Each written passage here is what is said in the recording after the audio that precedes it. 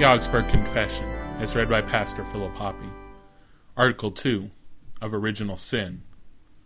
Also they teach that since the fall of Adam, all men begotten in the natural way are born with sin, that is, without the fear of God, without trust in God, and with concupiscence, and that this disease or vice of origin is truly sin, even now condemning and bringing eternal death upon those not born again through baptism in the Holy Ghost.